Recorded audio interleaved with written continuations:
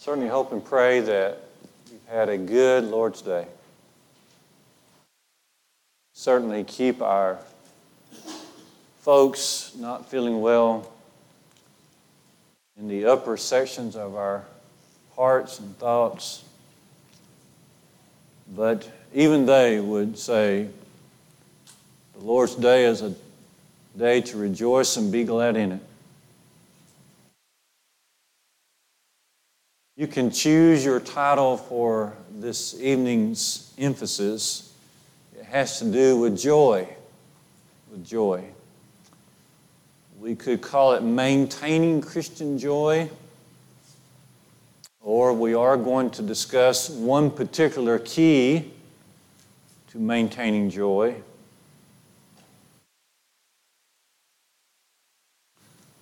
We're going to be looking at 7 pages concerning Christian joy.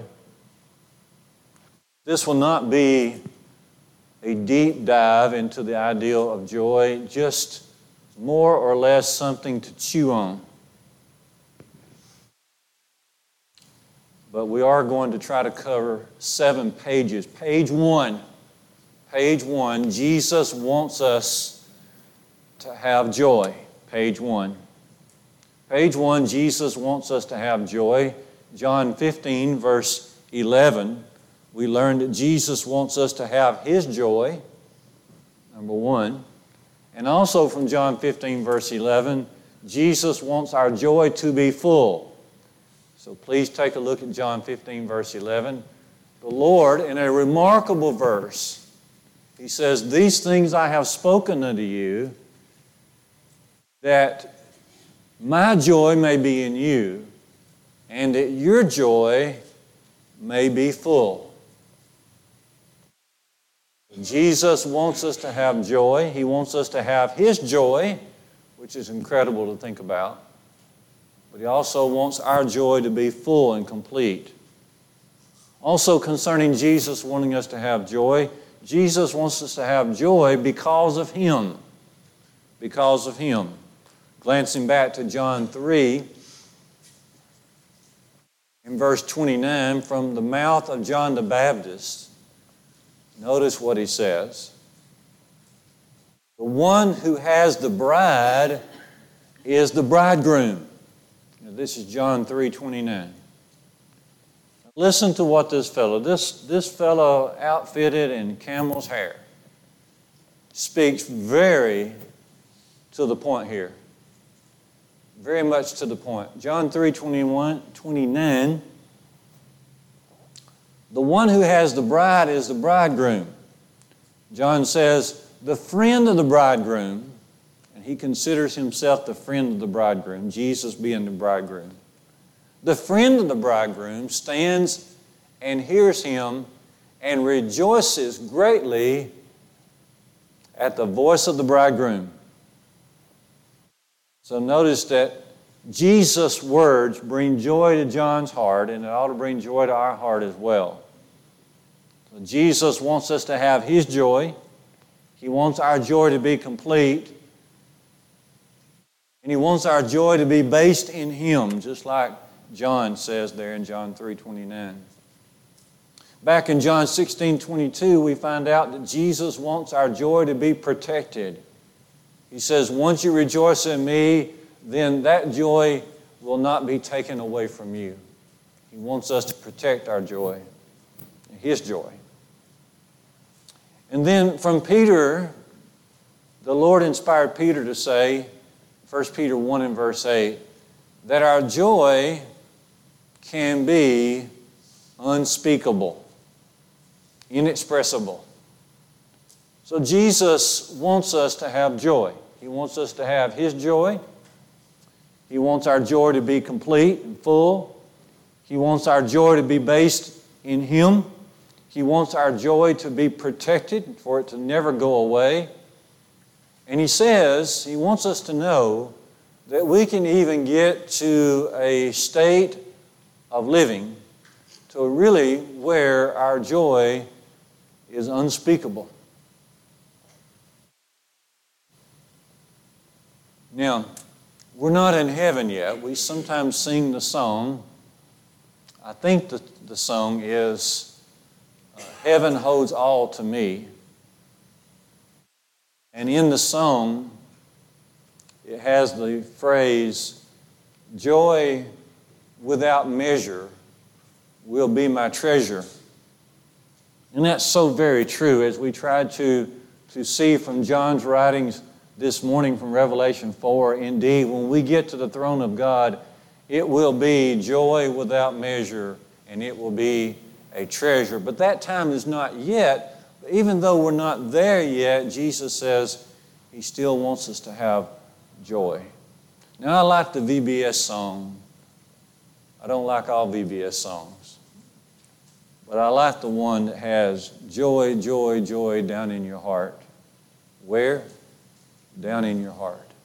I don't particularly like, and you'll notice that I don't lead Father Abraham had many sons. Is that how it goes? And I don't, it doesn't mean we haven't sung it, but it wasn't from me that you heard booster, booster, be a booster. Okay.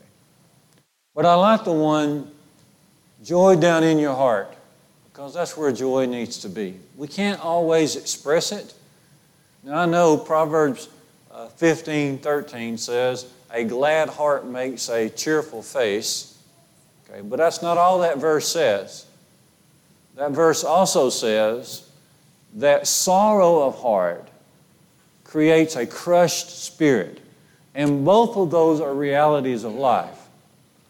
Sometimes you have a glad heart and it's no problem expressing that. Sometimes there is sorrow in your heart and your spirit is rather crushed. But Jesus wants us to know we can have both. We can have sorrow of spirit, but also have joy in our heart. You see, Paul says in 1 Thessalonians 4:13 and 14, that we sorrow not even as the world. See, the world has sorrow but no hope. We have sorrow, but we have sorrow that far overcomes the world because we have hope. We have hope, Paul says there in 1 Thessalonians 4:13, 14 and 15, we have hope because of the death of Jesus and His resurrection and the fact that we know and believe that He's coming again. We're going to meet Him in the clouds. Page 1, Jesus wants us to have joy.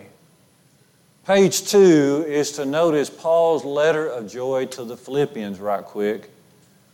You love that book, and I do too. He mentions the idea of joy several times. Philippians chapter 1, verse 4, Paul says, when I pray, I remember all of you, and I pray with joy. I pray with joy.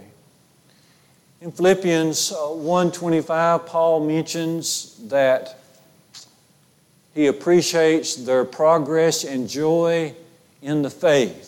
Their progress and joy in the faith. Philippians 2 and verse 2, Paul says, please make my joy complete by being of the same mind. Being of the same mind. Make my joy complete. In Philippians 2:29, he's talking about this man Epaphroditus who has come to Rome from Philippi to help Paul. And while he was there, he got sick. He risked himself for Paul's sake. And Paul said, he's okay now. When he comes back home, receive him with joy in the Lord. Joy in the Lord. Philippians 3 verse 1, Paul says, rejoice in the Lord, for me to write the same things is no trouble and it's safe for you. Philippians 4 verses 1 and 2, he looks to that church, to those people in the church, and he says, you are my joy and crown. Philippians 4 verse 4, he says, rejoice in the Lord always. And again I say rejoice. Philippians 4:10, Paul says, I rejoice greatly because you have revived in their giving toward his travels and toward his preaching. They had revived their concern for him. So notice here, just in Paul's little letter of joy to the Christians in Philippi. There are several ways to which we can express joy and we can obtain joy through praying. Philippians 1 verse 4, through praying. Philippians 1:25, Philippians 1:25, through progress, growing in the faith. Through unity, Philippians 2 verse 2. Through sacrifice, like Epaphroditus had sacrificed himself, Philippians 2:29. By having a great appreciation for the Word of God. Did you notice what Paul said there in Philippians 3 verse 1? He said, "Rejoice in the Lord. For me to write the same things to you is no trouble for me, and it is safe for you." We ought to be glad to be able to hear the same things, to hear again and again the truth of the gospel. Never grow tired. Paul mentions in Hebrews 5:11 of some who have become dull of hearing. Well, we want to stay away from that. And the more appreciation we have for the Word of God, then the greater our joy will be. When we have the kind of affection that Paul had for these brethren and for all brethren, he says, "You are my joy and crown," and we'll have more joy in our lives. When we're able to rejoice in the Lord no matter what the circumstance, then we'll have more joy. We're able to give in a sacrificial way, as Paul mentions in Philippians 4 verse 10, and we'll have more joy. So page 2 is just to simply mention Paul's little letter of joy. Page 3. Page 3. I call page 3 here really the key, or at least one of the keys to maintaining joy. We're going to get to that. But I want us to think about Paul and Philippi. First, ask the question, how does Paul arrive in Philippi in order to preach the gospel there? It starts in Acts 16 and verse 6. Paul has intentions to go preach the word in Asia, but the Lord forbids him to do so. And then, you keep reading there from Acts 16:6 onward, he has intentions to go preach in Bithynia, and the Lord says, "No, I don't want you there."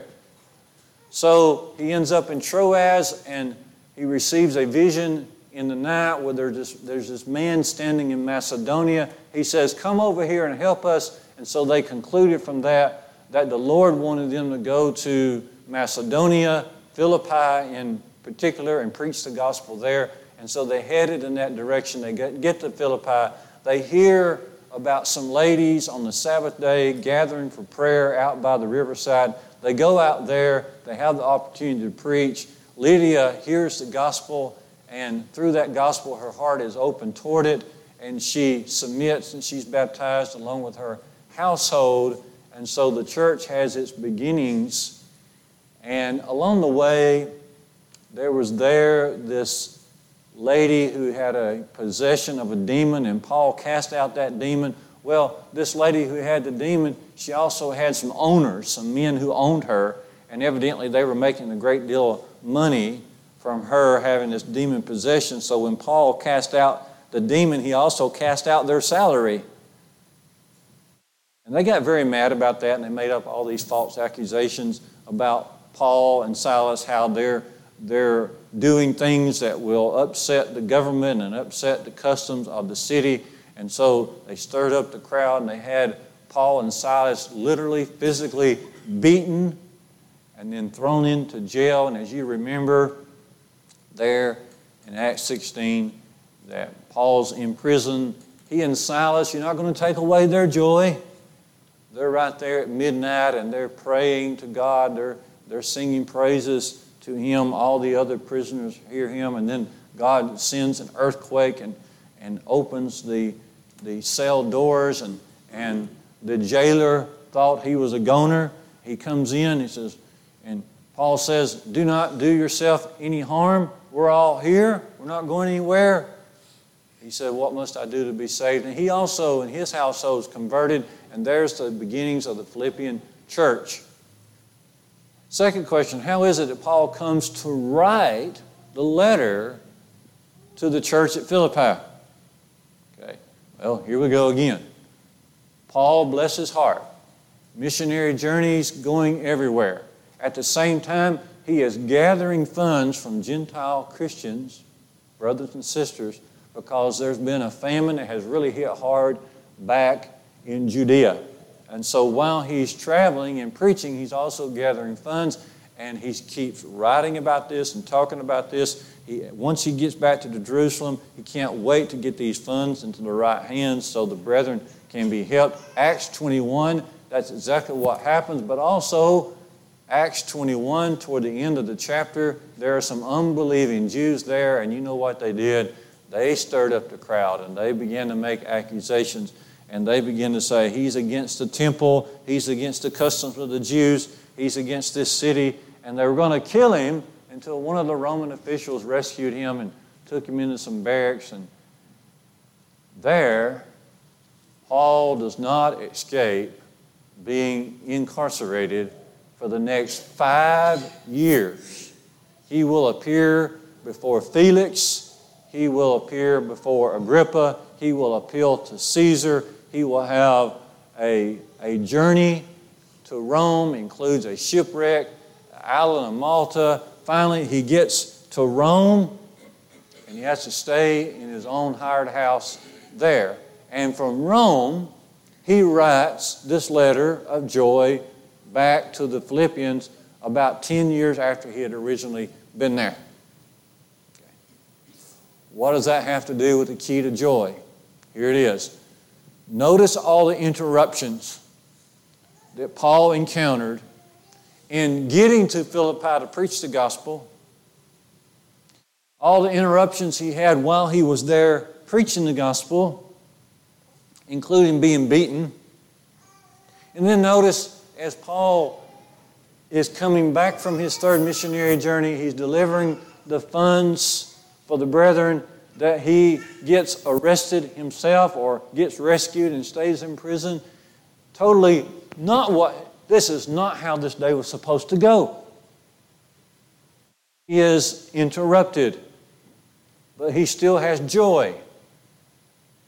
So one of the major keys, just one of the major keys to maintaining Christian joy is to be able to see God in the midst of our interruptions. To be able to see God in the midst of interruptions. And further, to be able to welcome those interruptions, still maintaining your Christian joy. This is page 3. The key to maintaining our joy. Seeing God in interruptions and welcoming those things. We're still on page 3. Now, I get drugged kicking and screaming into this principle. I believe in the principle. I believe you've got to see God in your interruptions. I believe in it. But I get dragged kicking and screaming into it. Okay. Those of you who have had the misfortune of knowing me personally know that I do not take to change just really well. Okay. I am not really big into variety. I hear people talk about going here and there and eat, and my reaction is, okay, it's food. It's food. You had something else to eat. Those of you who know me know that literally, this is not expanding. This is not expanding the idea. You know literally I can survive on peanut butter and coffee for probably the rest of my life. If you throw in a bowl of oatmeal every once in a while and some fried eggs every once in a while, pretty much that's all I need. That's all. You can take my wife to the side and she will testify that this is truly the case. Okay. I do not take to change very well. I don't know why they have to grow up and get married. I don't know why they have to. There's no rhyme nor reason to that. Everything was just fine and dandy. For me, okay, I will wear a pair of shoes until somebody forcibly takes them away from me. And that has happened from both my mother and my wife. Okay. One year, it was such a blessed summer. Brother Wendell Denny was finished with a pair of tennis shoes. He said, "You want those?" I said, "Those look great." I wore those for the next 6 months with a great deal of, they were already broken way in. It was great. And, well, we were sitting there one summer afternoon on a Saturday at my parents' house, and my mother took those and forcibly threw them in the trash. Okay. But I say these things to say that even though I do not naturally have an inclination toward variety, toward change, yet God is dragging me toward this principle. And you're the same way, because the reason we worry is because we fear change. I mean, why pray when you can worry, right? That's basically the way we roll. Why pray when you can worry about it? Of course, Paul says the very opposite thing there in Philippians 4, 6, and 7. Be anxious for nothing, but in everything through prayer and supplication, with thanksgiving, let your requests be made known unto God. And that's when you get peace. But we don't go that route, so we all have somewhat of trouble welcoming interruptions. So that's page 3. Page 3, the key, one of the keys to maintaining Christian joy. Page 4 is to see that there are many interruptions in life. There are many. We want to see this from the Bible, but there are many. And we don't look for these. We don't ask for these oftentimes. Sometimes they turn out not so good. Sometimes we don't think they're good and they end up being good. But there are many interruptions. Many interruptions. Let's just think about it. Jesus was interrupted. He was often interrupted. Think about the time in Mark chapter 2. He's in this house, and it's a very crowded house, and he's teaching the Word of God. Okay. We don't know what page he was on, but at some point in his talking, his teaching, his preaching, the roof is broken through, and they let down a paralyzed man on a stretcher, and we have recorded there the instance. We don't have Jesus' sermon recorded there, but we've got the interruption recorded there of how Jesus heals this man. Okay. But the first thing he says is, your sins are forgiven. And then that, of course, he knew that would get the Jews stirring and talking about him. And then he looked at the crowd and he said, which is easier for me to say? Your sins are forgiven, or take up your bed and walk? And as you know, he said, before he healed the man, he said, so that the world may know that the Son of Man has authority on earth to forgive sins, I say to you, take up your bed and walk. And of course, that's what happened. There's an interruption for you right there. What about Mark chapter 5, 21, when Jesus is interviewed, or at least someone comes to see him. Do I need to go to the pulpit with this mic? Y'all hear a buzz? You don't hear a buzz? Okay. Hear a buzz over here? Anybody? We're okay. All right. In Mark chapter 5, 21, someone comes to get Jesus, and a lady has died. So he's going to go and raise Jairus' daughter. He's going to go raise her from the dead. But on the way, you remember, people are just crowding around him. And this woman who had an issue of blood, she said to herself, sometimes it's okay to talk to yourself. She said to herself, if I could just reach through and touch the hem of his garment, I know that'll help me. And she did, and it did. And power came, and Jesus stopped and said, who is it that touched me? His disciples said, Lord, everybody's around you. Everybody's touching you. But no, he knew that power had gone out from him. And so there's an interruption right there. Jesus was often interrupted. Sometimes we are too. We have to learn to be able to see the divine even in our interruptions. Other people in the Bible, you remember Joseph, his father wanted him to go and check on the brothers. They are taking care of the sheep down Genesis 37, down at Shechem, Valley of Hebron. He goes that way, and somebody says, well, they're actually in Dothan. So he goes to Dothan, and there they are. And he's just doing what his father said do. His father said, bring me word back that everything is okay.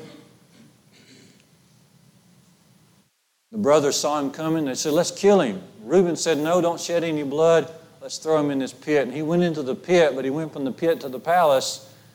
And Joseph saw God in all that happened to him. Later he would tell his brothers, you didn't send me here. God sent me here to preserve life. What about Naomi? Poor old Naomi.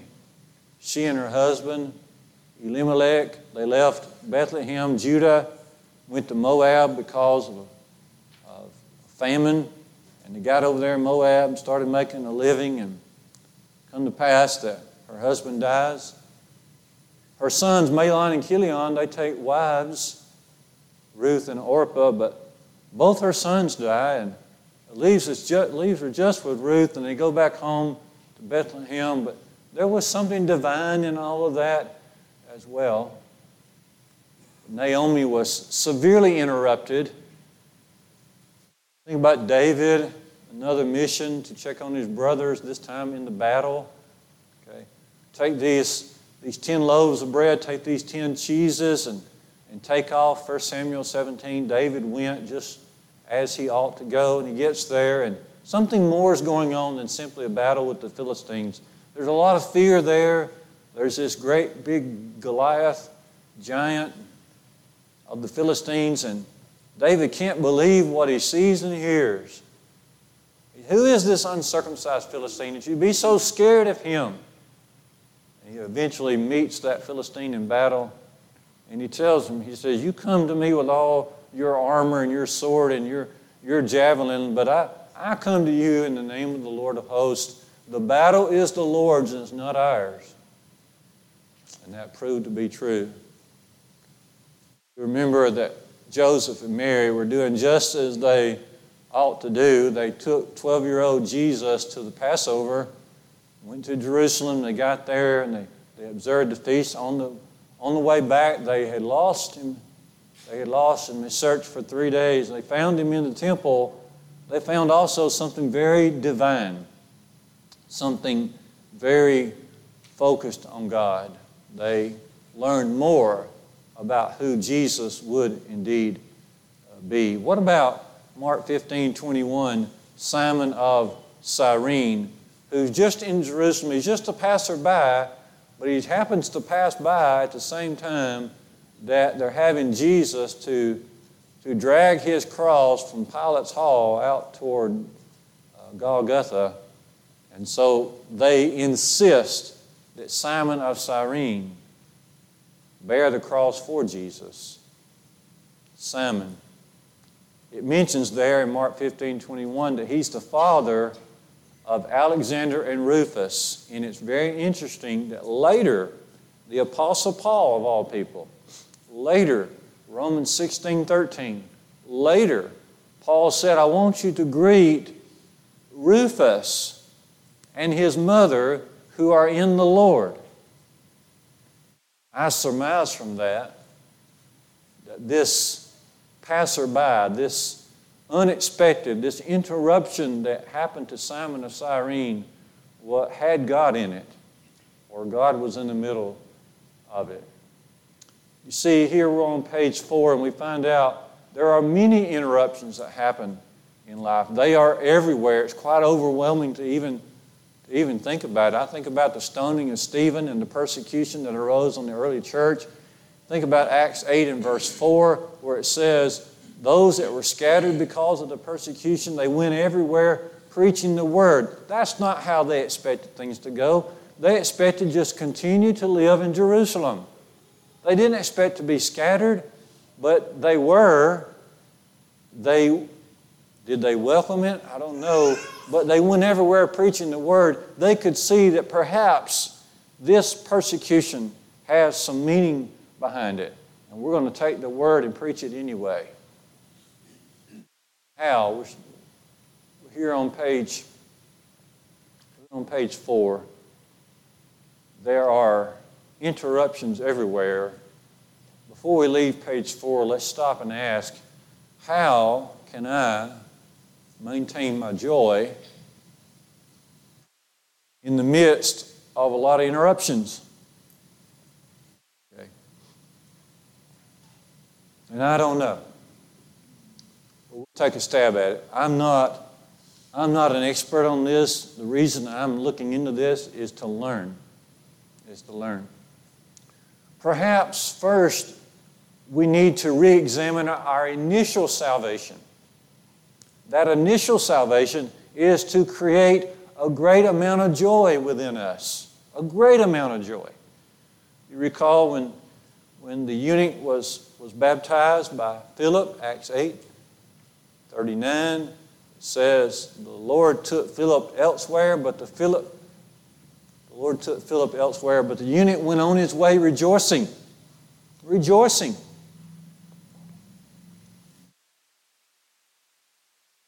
Maybe we need to look again at our initial salvation. David confesses his sin, Psalm 51, 10 through 12. And he asked the Lord as he confesses his sin, he says, restore unto me the joy of my salvation. He had lost it. Maybe we need to stop and think about our initial salvation. Did it bring joy? Do we know the joy? If we had time, we would look at these little short parables that Jesus gives about the ones who found treasure in the field, Matthew 13. And this is likened unto the kingdom of God. So joyous they are that they found this treasure, that they went and sold everything they had to buy that part of land where the treasure was. And so that's like the kingdom of God. That's how much our salvation ought to mean to us. That's how much the kingdom ought to mean to us, is that with joy we would go sell all that we have so that we won't miss out on the salvation. What about that initial salvation? A second thing to consider while I'm still on page 4 is the way Paul did it was he did everything in view of the gospel. He did everything he did. And no matter what he was doing, no matter where he ended up, it was all in terms of the gospel. Going to Philippians 1, 12 through 14, Paul says, brethren, I want you to know that the things that have happened unto me have turned out toward the progress of the gospel. The things that have happened to me have served to advance the gospel, he says.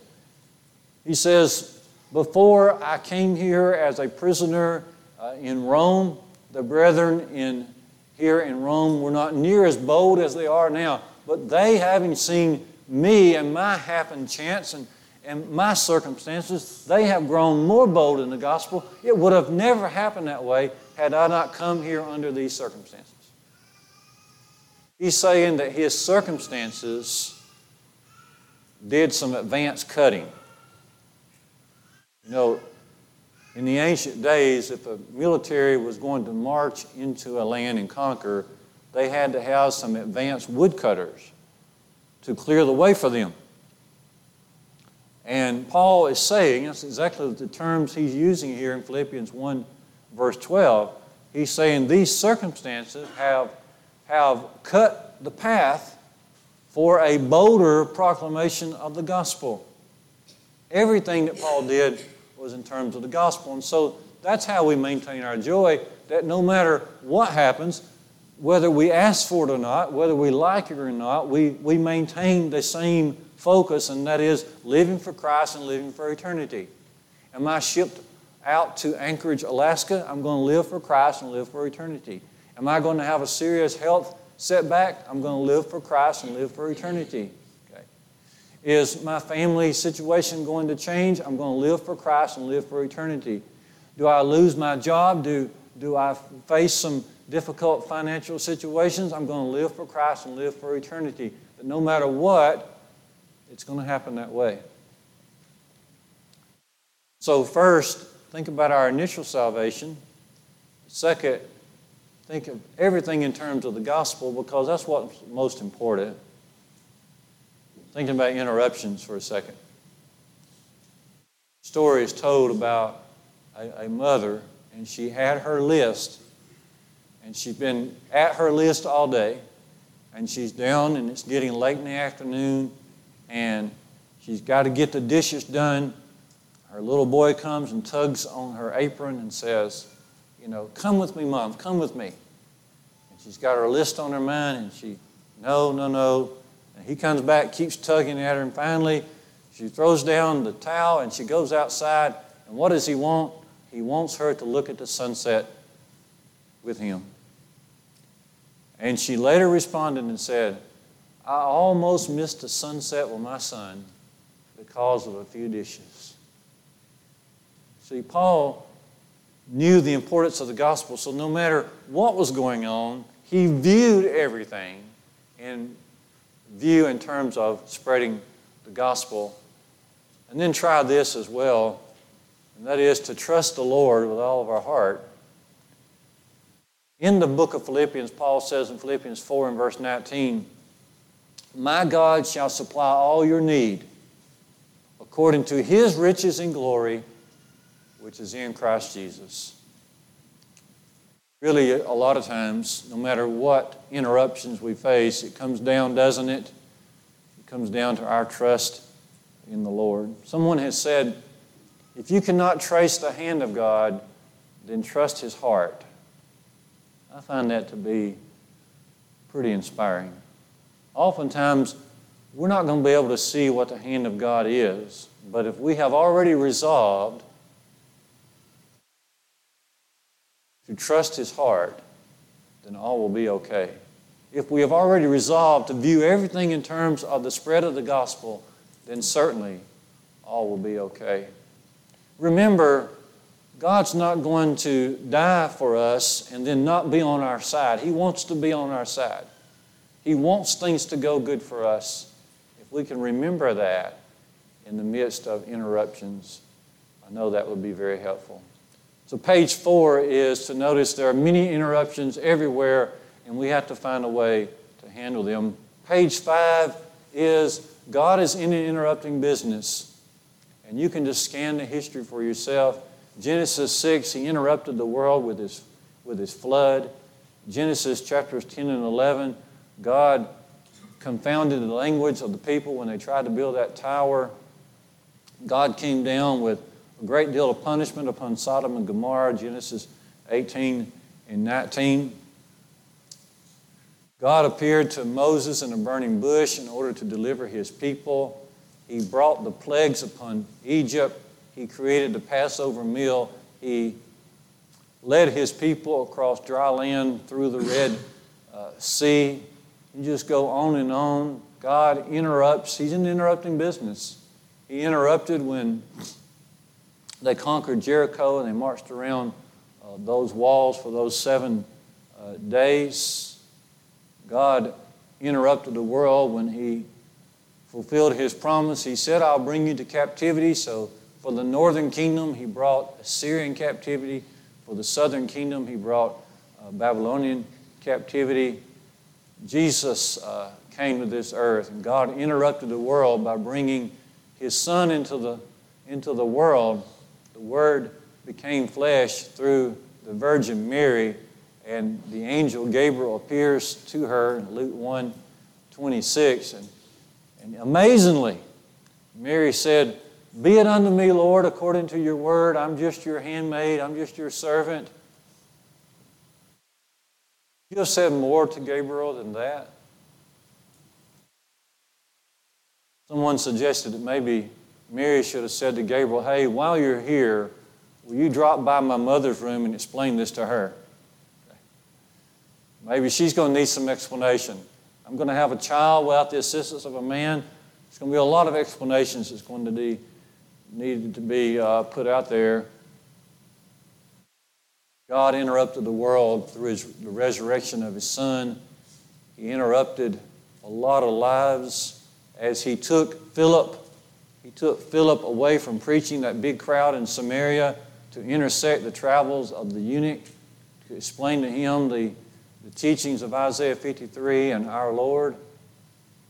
God is in the interrupting business, and that is page 5. Page 6 is God still has one major interruption that is planned. And just as these other interruptions have taken place, so will this one. We mentioned last week at the end of the Bible, the prayer is, "Even so come, Lord Jesus." That's what we're referring to. The second coming of Jesus, the judgment day, the resurrection of the dead, the separation from the sheep and goats. That day will come as a thief in the night, 2 Peter 3, verse 10. God still plans to interrupt the world. He's well capable of it. He brought us here. He created the world. He can take this world out. He will. He will create Judgment Day. We must be ready. Page 7. Like God, we must be in the interrupting business.